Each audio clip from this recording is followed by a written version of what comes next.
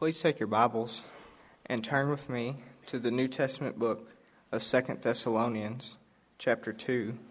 If you're using a pew Bible located at the bottom of a chair in front of you, you can turn to page 989.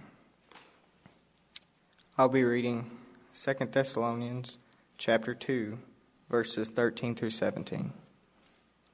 But we ought always give thanks to God for you, brothers, beloved by the Lord, because God chose you as the firstfruits to be saved, through sanctification by the Spirit and belief in the truth. To this he called you through our gospel, so that you may obtain the glory of our Lord Jesus Christ. So then, brothers, stand firm and hold to the traditions that you were taught by us, either by our spoken word or by our letter. Now, may our Lord Jesus Christ himself and God our Father, who loved us and gave us eternal comfort and good hope through grace, comfort your hearts and establish them in every good work and word. This is the word of the Lord. Just before we pray, you'll see a picture of one of the local congregations here in town who are worshiping this morning, and I'd like for us to remember them in prayer as we pray for ourselves. So would you just bow your head for a moment before we look closely at the Scriptures? Let's pray together, all right? Heavenly Father, we're grateful for truth. In a world with so much error, so many lies, so much deception, let us be very thankful for the truth. And may we, as well as the good folks at First Christian here in Mount Washington, may we and they as well listen and take heed as if we have an enemy who is working diligently to see that we do not stand. And the fact is, we do have an enemy who is consistently at work with every effort to cause us to fall. But you speak to us today and say, stand firm. So help us toward that end, we pray in Jesus' name. Amen.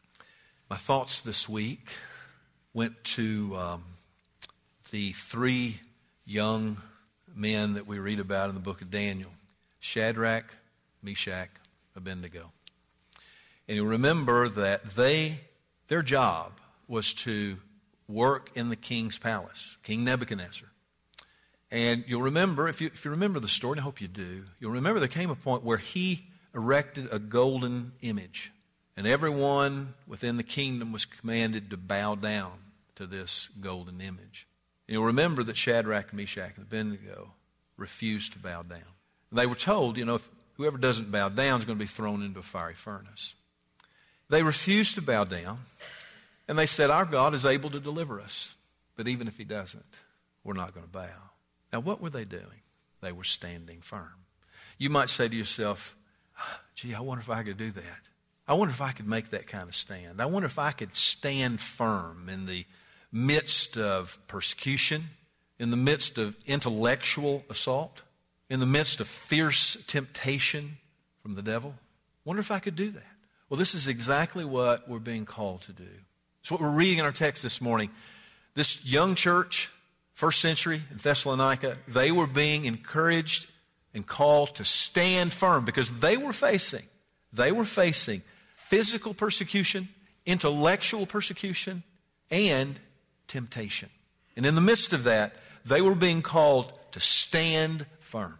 And what we need to see today is we too are being called to stand firm. Can we do it? Will we do it? Well, as we unpack these passages, I think we're going to find some things that are going to help us to stand firm. The first thing I want you to consider today is the ground on which we stand firm. The ground on which we stand firm. A few years ago, I read an article that really helped me. It was entitled, Teaching Believers What Happened to Them in Conversion. The way the article went was this: when a person comes to faith in Christ, they don't originally know all the glorious things that have happened to them. They need to be told. They need to be taught. Now, at first, that may sound odd to you. Because what we're saying is, when someone first comes to faith in Christ, they don't know everything that's happened. And they have to be taught and told. And you say, well, how do we know that? That's what we're seeing here in our text. In fact, this is not the only place. You can read through the New Testament epistles and you find Paul, Peter, John instructing believers and telling them, here's what happened to you. Now, here's what you ought to ask. Why? Why do we have to be told and taught what God has so gloriously done for us? Well, think about it this way.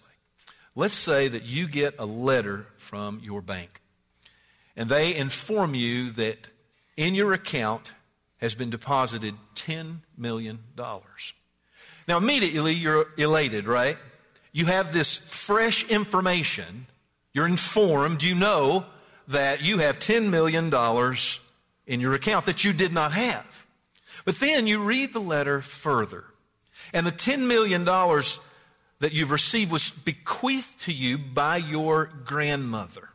And then you continue to read, and you read how that she had scraped and saved and sacrificed for a number of years, leaving you an inheritance because she loves you. Now, this is different, right? At first, you read the information that you have $10 million in your account. You're elated. But now you read, it happened because someone loved you. And so now, with this new information, it moves from your head, where? To your heart. All of a sudden, you find yourself meditating on the depth of your grandmother's love. And what I want to suggest to you this morning is one of the major reasons that we are taught and told what has happened to us is so that we might meditate deeply upon the depth of God's love for us. And it lead to praise, everlasting praise for what He has done for us. So let's do that for just a moment. Look at verse 13. But we ought always to give thanks to God for you, brothers, beloved by the Lord. Look at that phrase, beloved by the Lord. Do you consider yourself beloved by the Lord? We just sang about it, His unfailing love. But notice the next phrase, because God chose you as the first fruits to be saved. All right, let's stop there for a moment. What we're learning here, we're learning more than that, just more than that we've just been saved. Okay? We're learning that came about because a deliberate choice on the part of the living God. Paul is saying to these believers and as well to us, God chose you. Another word for that is God elected you. Now, in church circles and church life, sometimes people hear this taught and say, God chose me. And it begins to perplex the mind because we start saying things like, God chose me. Why did He choose me? Well, is He going to? God, are you going to choose her? Or are you going to choose him? It can seem a little perplexing, and we have a lot of questions. But here's how I want to help you to think about this, because it specifically says God chose you, and you go, why? It's mind-boggling. Why would God choose me? Christopher Wright is a theologian, and I want you to see what he had to say about this choosing. Look at it with me. It is as if a group of trapped cave explorers choose one of their number to squeeze through a narrow flooded passage to get out to the surface and call for help. The point of the choice is not so that she alone gets saved, but that she is able to bring help and equipment to ensure the rest get rescued. Election, or God's choosing, in such a case is an instrumental choice of one for the sake of many. Now, in other words, when you read in the Scripture, God chose you. When you read that, here's what you should understand. He chose you. He chose you as an instrument that others might come to saving faith. How do we know that? How do we know that? It's the very word, as the first fruits. You see that in verse 13? Look at it with me.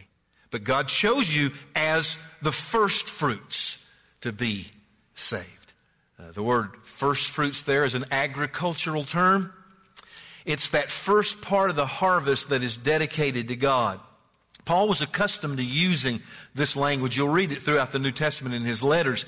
And what it is you bring your first fruits, that first bit from the crop, and you bring it to God and say, God, here, this is yours. Bless this. And it was the first of what? The first of more to come. The first fruits was that first part of the crop of more to come. Maybe it'll help if you think about it this way. My wife and I came to saving faith in 1980. We began to talk about the fact that we had now committed our lives to Jesus Christ, and we began to adjust our lives to the lordship of Jesus. And it wasn't 6 months later that my wife's aunt came to saving faith in Christ. And then a couple of months later, her husband came to saving faith in Christ. And then it was less than a year that my wife's mother came to saving faith in Christ. And then it was less than another year that her father came to saving faith in Christ. Now, what does all that mean? It means that my wife was chosen as the first fruits of others to come. She was being used as an instrument in the lives of other people. You understand? And that's what Paul is saying here. God chose you as the first fruits to be saved. But how did he do it? Well, look next. Through sanctification by the Spirit and belief in the truth. The means that God used to choose us and to rescue us from the power of sin was through sanctification by the Spirit and belief in the truth. Now, just a little sidebar. If you're here today and you say, I don't believe in the Trinity. I don't believe in God being a Trinity. Read these verses again. You find all three persons of the Trinity. Father, Son, Holy Spirit. But here's what I want you to see. Sanctification by the Spirit is referring to the work of the Holy Spirit in initially setting us apart as holy unto the Lord.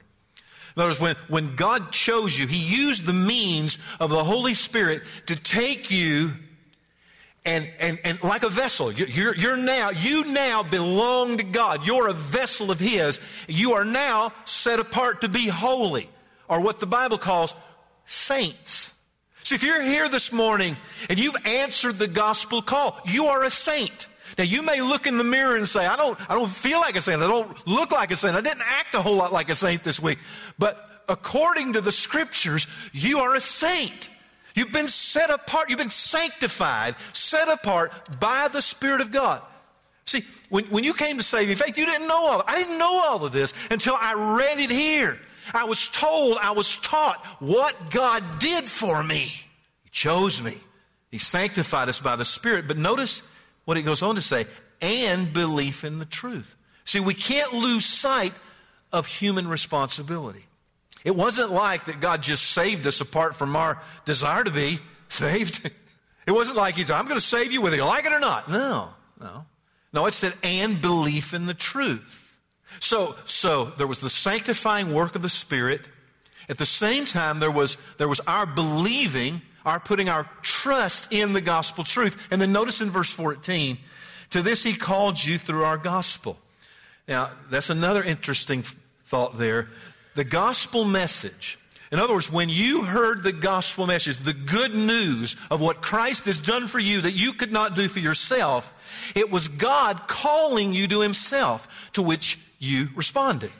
It was God's call. It was like He picked up his Android and dialed you up and said, hey, I want you. I want you. I am choosing you. I want you in my family, you see. To which we respond. We answer the call. See, when we trace, here's the point. Listen, when we trace the origin of our salvation, if you went on a search this morning, if you're one of His, and you go on this journey and you trace, I want to trace this back. Do you know where it leads to? It leads back to the doorstep of a gracious God and His initiative to save you. If you like you get on Ancestry.com, you start, I want to just know, I want to understand where I come from. If you just got on, you get on there and you start tracking your salvation, you start tracking, you will find, it'll bring you right back to the doorstep of a glorious God who chose you. See, God has planned, as you read in verse 14, God has planned for you to share in the glory of Jesus at His coming. And so now, just pause for a moment. This should give you something to pray about today. Okay? This should give you something to pray about. For starters, it would begin with thanksgiving. Thanking God for this glorious salvation work that began before the foundation of this world that just blow your mind. So it should begin by thanking God. It'll give you something to pray today and this week, to dwell on this, what God has done. But it'll also give you something to pray for others. Of God, would you bring my husband? Would you bring my daughter? Would you bring them into your kingdom? You did this great work for me. You come after me. You did through the sanctification of the Spirit. You did this work. Do it in the life of my wife. Do it in the life of my husband. Pray and ask God. This is the God who does these things. So first, there's the grounds for our standing firm. We rehearse again what God has done for us. And it'll give you the ability to stand up erect and be thankful and be strong in the Lord. But then secondly, we look at our call to stand firm. Do you see here in verse 15, so then? Notice the so then. In other words, he's been saying, God has been so good to you. God has worked so mightily in your life. So then, brothers, stand firm and hold to the traditions that you were taught by us, either by our spoken word or by our letter. I want you to consider Daniel and Shadrach and Meshach and Abednego. I want you to consider those four guys again, all right? These young men were taken from their home in Israel, and they were transported as exiles to the land of Babylon. You can read about it in the book of Daniel.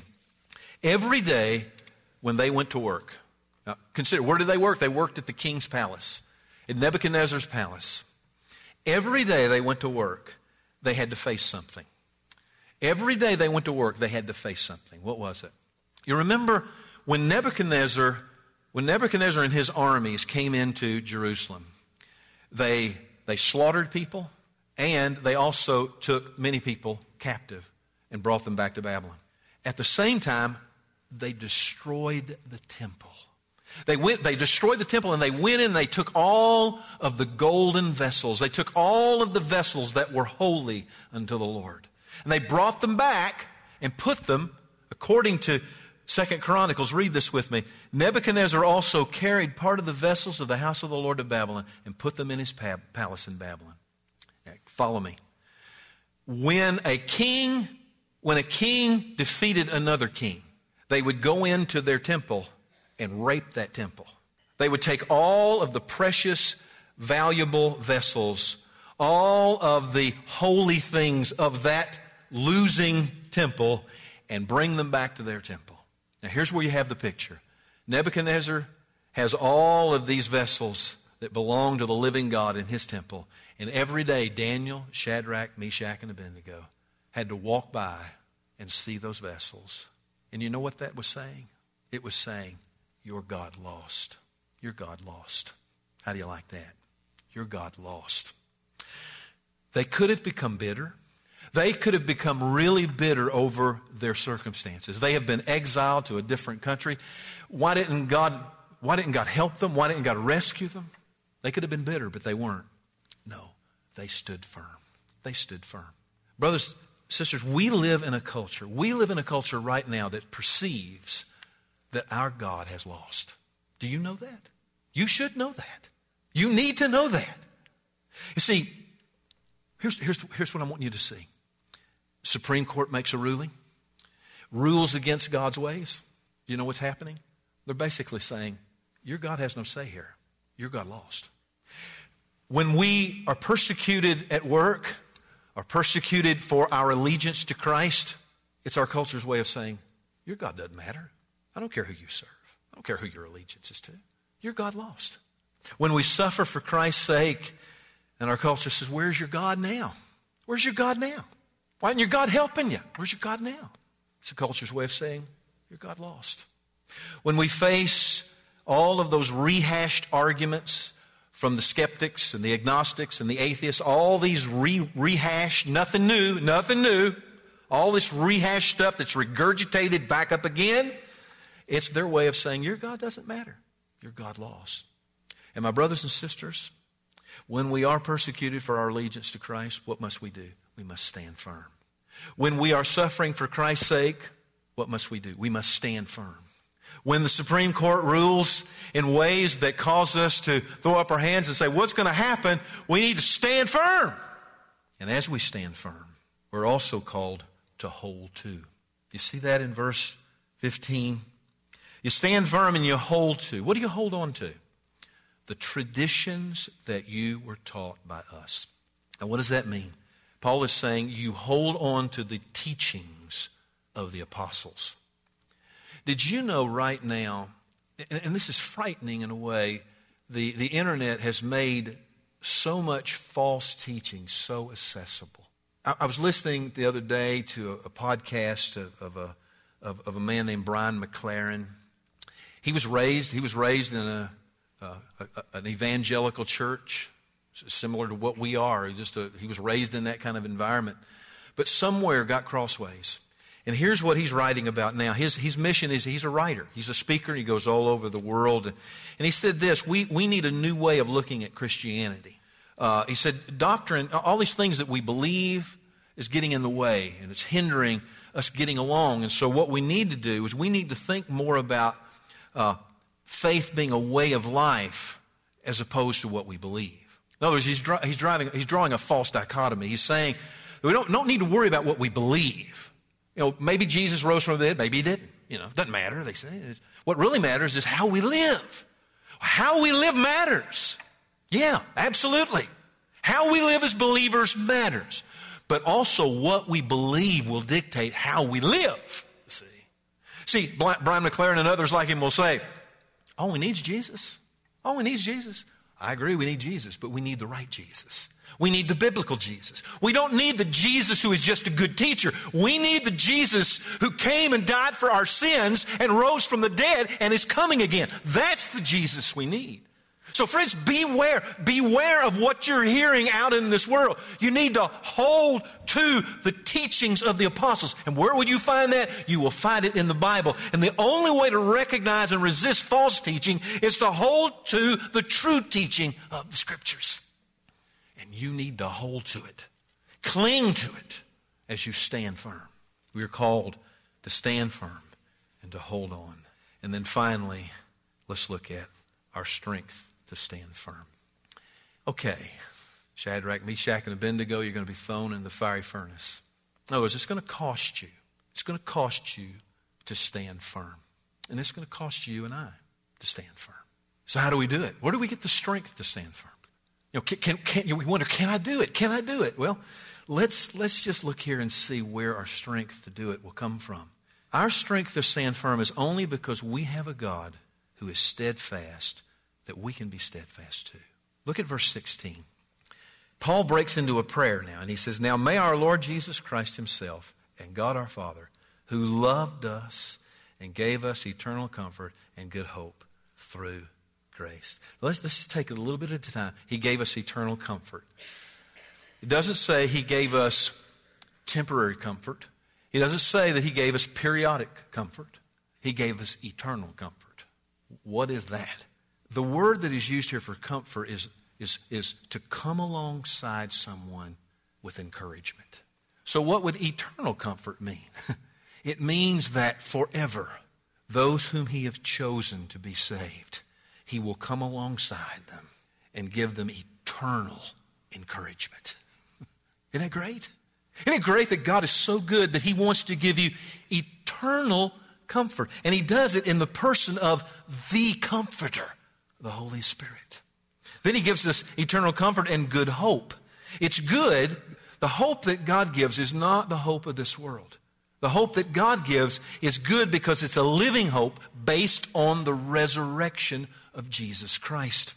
Then in verse 7, what God has given us enables us to stand firm and live a good, God-honoring life. That's what is meant when it says in verse 17, comfort your hearts and establish them in every good work and word. You see, God will not lead his people into a future that he is not in control of. That's what Paul is saying here. He's saying this to this church at Thessalonica. He's saying it to us today. God will not lead his people into a future that he is not in control of. Why is that? Because our Heavenly Father loves us. Look at two things with me and I'll be done. Look at verse 13. Brothers beloved by the Lord. And then in verse 16, God our Father who loved us. Bruce Springsteen was being interviewed recently, and he was asked, he's always had a difficult relationship with his father. And he was asked, he said, have you ever heard your father say, I love you? And his answer was, no. The best you could ever get from him was, I would say, love you, Pops. He'd go, me too. That's the best it got.